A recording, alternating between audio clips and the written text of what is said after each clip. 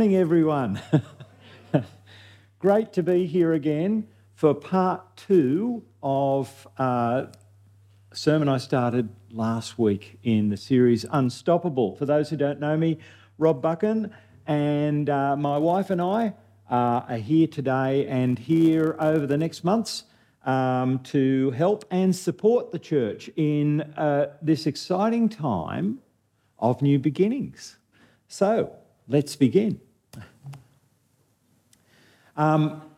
So welcome to everyone who's here this morning, and welcome to those of you who are worshipping online.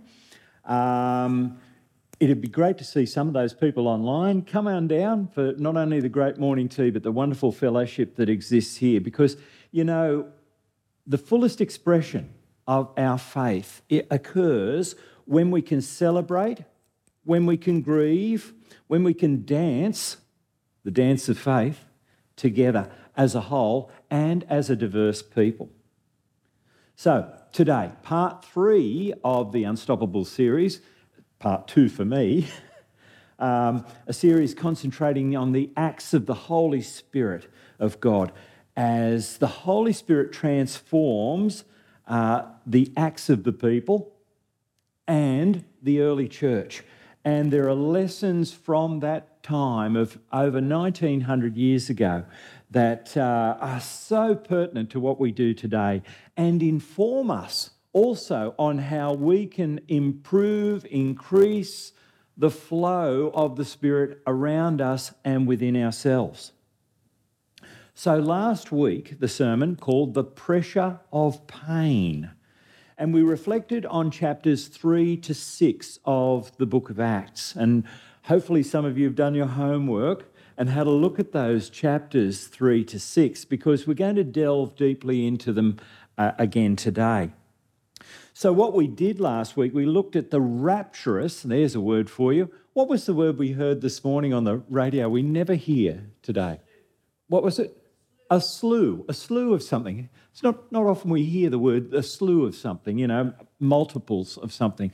Well, rapturous today is the word, right? So the rapturous pleasure of the events. But also too, with that pleasure comes the pain. And the pain occurs in Acts through unforgiving people, jealous people, misguided, and sometimes brutal people. And those are the ones who wanted to stop the good news and stop the good news dead in its tracks. So, as I said, this week, again, we're using those early chapters 3 to 6, and we're going to focus on how the early followers overcame their pain. The pain of the obstacles. And how we too, on our faith journey and our life journey, or they should be one and the same, shouldn't they? Occur towards the renewing of the church, the renewing and the growth of our own faith. So let's begin in prayer. Let's pray. Lord, may this time be of you and not me. May these words speak of your love, your desires for us, your children. May the lessons flow with grace and generosity, not judgment. May your Spirit infuse our soul with humility. And may your Son empower the church in this time, this place, and most importantly, in this space. Yes, yes, yes.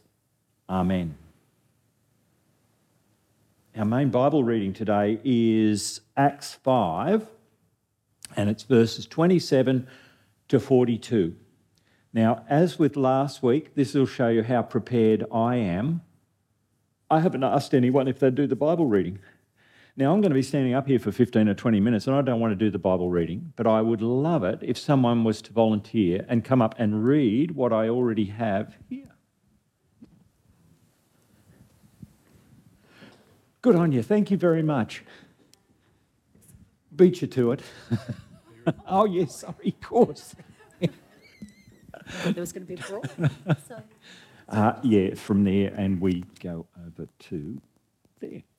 Thank you. So our Bible reading is from Acts 5:27 to 42.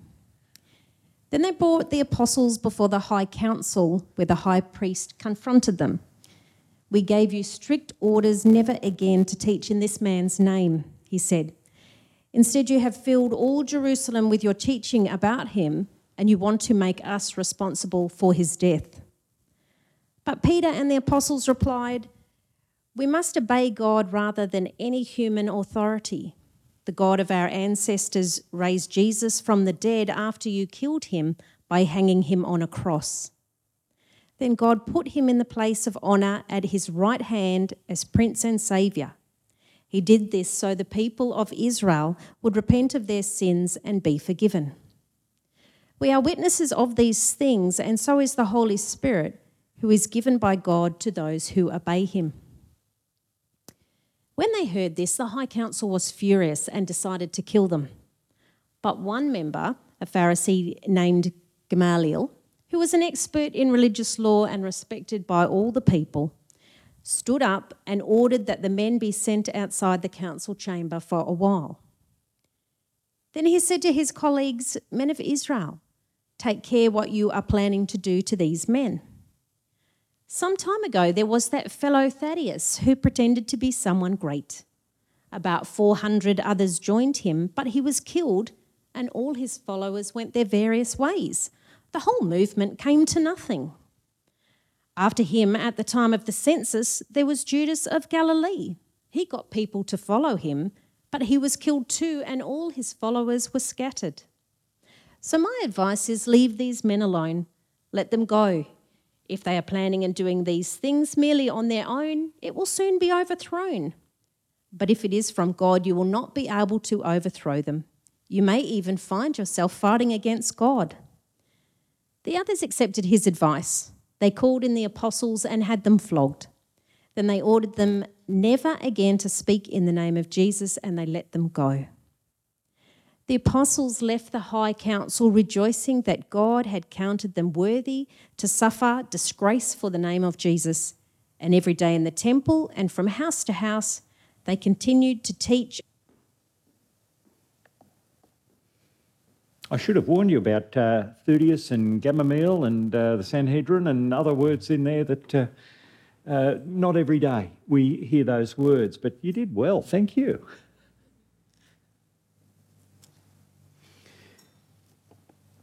This is my work Bible. I got this when I started theological college 17 years ago, or thereabouts. And it looks older than it is. It's only 2005, but it's all falling apart. And I've written lots in there, there's something on there. Hillsong. And he said this, he said, think about this, Peter walking on water, okay? And he said, Peter at least got out of the boat. The other disciples, they didn't leave the safety of the boat.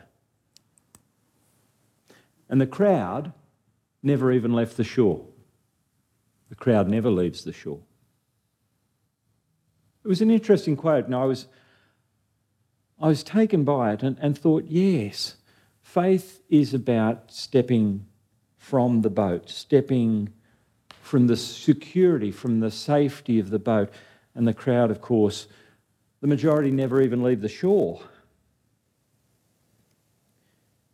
We learn from this and from those passages in the New Testament that stepping out, stepping forward, stepping up is always a risky activity. And it could fail. You could sink. And Peter did sink, but only when he took his eyes off Jesus. And there's everyone else. When you think about vacating buildings or taking others on, or when you think, how do we fulfill the vision that is set out in Acts 1:8? And you might know that passage. 1:8 says, "And you will be my witnesses, telling people about me everywhere, in Jerusalem, throughout Judea and Samaria, and to the ends of the earth." Think about that and how all of those questions, whether it be from the hardest thing about walking on water. We could be here all day. Give me an answer, someone. Taking the first step, yeah. Getting out of the boat. Doing that first, probably out of the camera range, but taking the first step. The first step, getting out of the boat. Dipping the toe in. In essence, what that means is that we have to begin. And we begin even if the conditions are not right. Even if we're slowly and locally, maybe at first, as it says in Acts 1:8, and then from there, slowly and surely. There's another riddle, you might have heard it before. How do you eat an elephant? Does anyone know the answer to that? How do you eat? One bite at a time. Thank you, Kerry.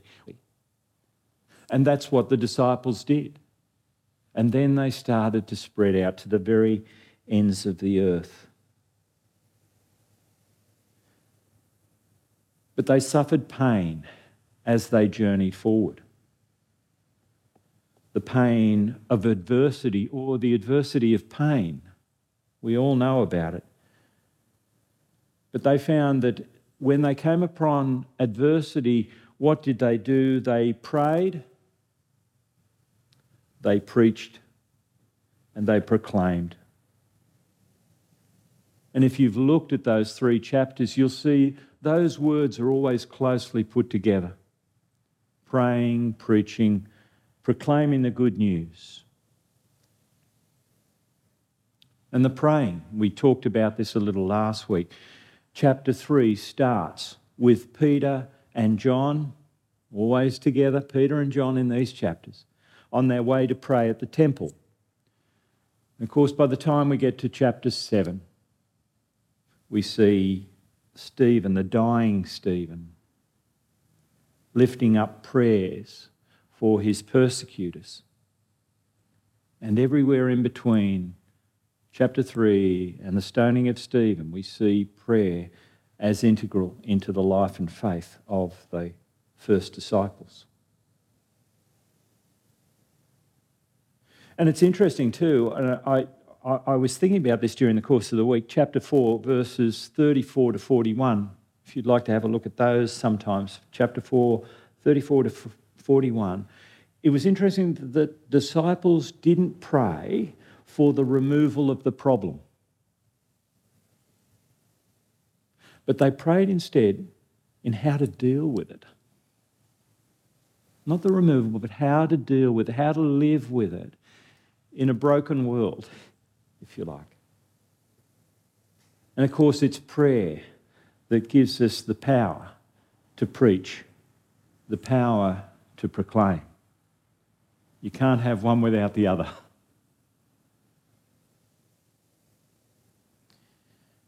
And think about this, that God can use anyone, and does. We look through the Old Testament through to the New. We've got stutterers, we've got womanizers, we've got people who are drunkards, we've got everyone who's there. And when I say the drunkards, I'm thinking of when what's his name? Noah had imbibed a little bit too much. God can use anyone, and God can even use his adversaries, or our adversaries, I should say. But look at what God did to Saul the slayer, who became Paul the preacher, Paul the proclaimer, the prophet, the healer, the evangelist, the teacher. He can use anyone, then and now. In the verses we read earlier, we see Gamaliel. And Gamaliel was a good news hater. He was a Pharisee, teacher of the law, but he slowed down the persecution of the people of the way, the first disciples, and he did this by preaching restraint towards them. He argued that, like previous insurrections, uprisings, religious revivals, whatever you want to call it, the Jesus followers would ultimately, he said, fall away. However, his prophetic words would come back to haunt him and give us today reassurance. Verses 38 and 39 says, if this plan or this undertaking is of human origin, it will fail. But if it is of God, you will not be able to overthrow them. In that case, you may even be found that you are fighting against God. Well, we know that the disciples went from strength to strength, and the gatherings grew bigger and bigger and spread further and further and wider. But that's not the end of Gamaliel. He's also mentioned later in Acts 22, verse 3. And he's mentioned there as Saul's mentor. Saul who became Paul. Indeed, without Gamaliel's influence on Saul, we may not have had a Paul. We may not have had that walk to Damascus experience, that revelation that Paul had. And we may not have had the missionary journeys. We may not have had much of the New Testament without that. Gamaliel. Who remembers Gamaliel? It's wheels within wheels, isn't it? It's God's mysterious ways, even amongst the pain. It's interesting, we often think about the Roman Empire as this terrible thing that created so much pain and agony and enslaved so many people, and yes, it did. But I sometimes think I'm reminded of the fact that the Romans built roads. The Romans built cities. The Romans built transport hubs for their ships. Without those roads and ships, the transport hubs, guess what? We wouldn't have had the spread of the New Testament and the disciples' message. God's wheels within wheels. God's strange ways to advance the gospel, sometimes despite us and in spite of us. You see, God often gives us what we need, not necessarily what we want.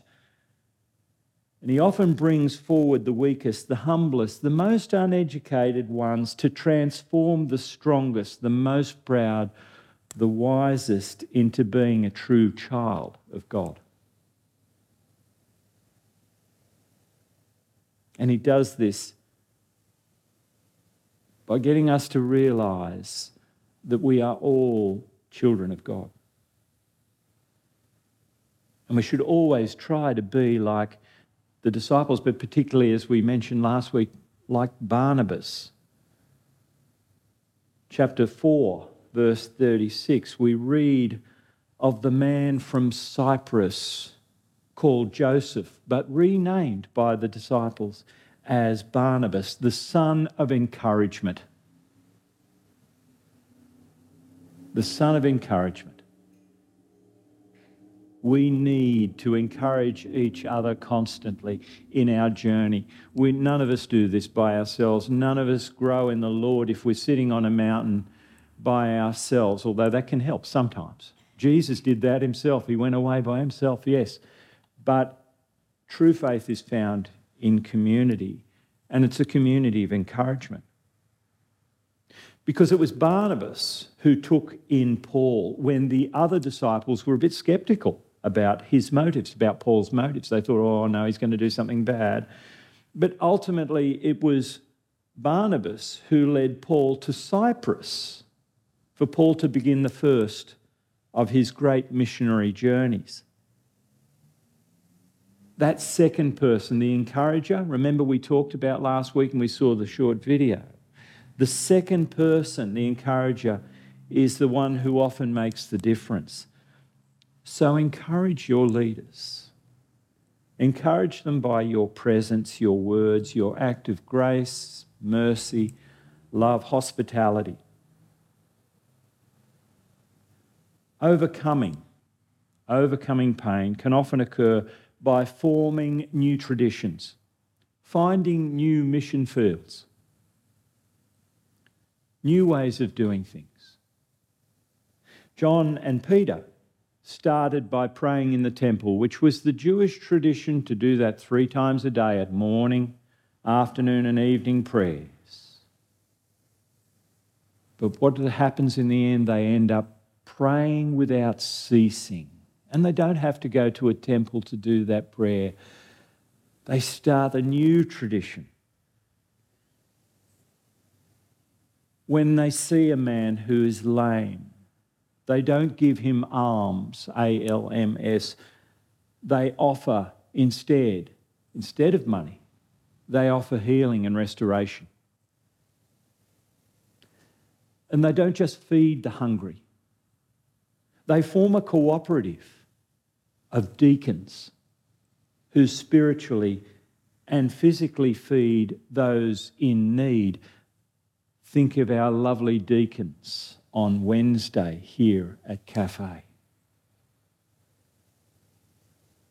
New traditions. And I want you to think about that word tradition for a second, because sometimes tradition can be singing an old song and just singing it over and over again. And sometimes we need to put new words or new tunes to it. But tradition is something that's life-giving, not taking away from life.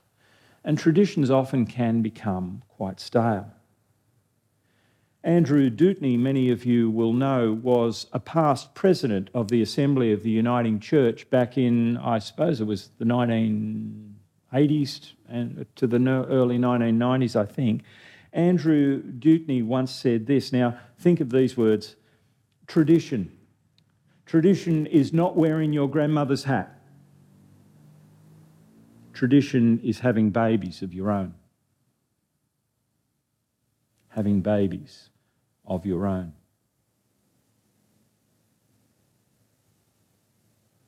This is how the disciples overcame, as we read in chapters 3 and 6. Let's finish with a reminder not to wait for the good times before acting in faith. At the end of Luke's Gospel, the start of the book of Acts, there seems to be this time when Jesus' physical presence goes, only to be followed by a time of waiting to be empowered for ministry and the presence of the Holy Spirit. Now, I want to argue this. The disciples already had many of the necessary tools to move forward, and that they did indeed get on with it. The Greek word that we often translate as wait is not wait. It's await. Now, await something and waiting are two different things. To wait is about inactivity. It's about not moving. The disciples never were inactive. They were not about not moving. Awaiting, you see, is about a state of being. It's not a thing, it's a state of being. It's about anticipation. It's about looking forward. About looking forward. It has nothing to do with being still, being stagnant, being quiet, being stalled. It's about promise, it's about a heart, it's about change. You and I are not in a waiting place. We're not in a waiting place simply because you don't have a full-time minister or a long-term ordained minister or CEO. You and I are now called to action. The disciples didn't wait for the second coming. They didn't wait for the church to be built in order to gather. They didn't wait for a hard set of rules or doctrines to be framed before they gathered people together. They didn't wait for morning or afternoon or evening to pray. They prayed as they felt led. They didn't sit down to decide on the correct theology. They and we should be more interested in building relationships, more interested in serving people, more interested in spreading the good news. They acted like today was the most important day ever. Wow, how radical is that? Today is the day. Tomorrow, as Jesus says, will look after itself. Today is the day.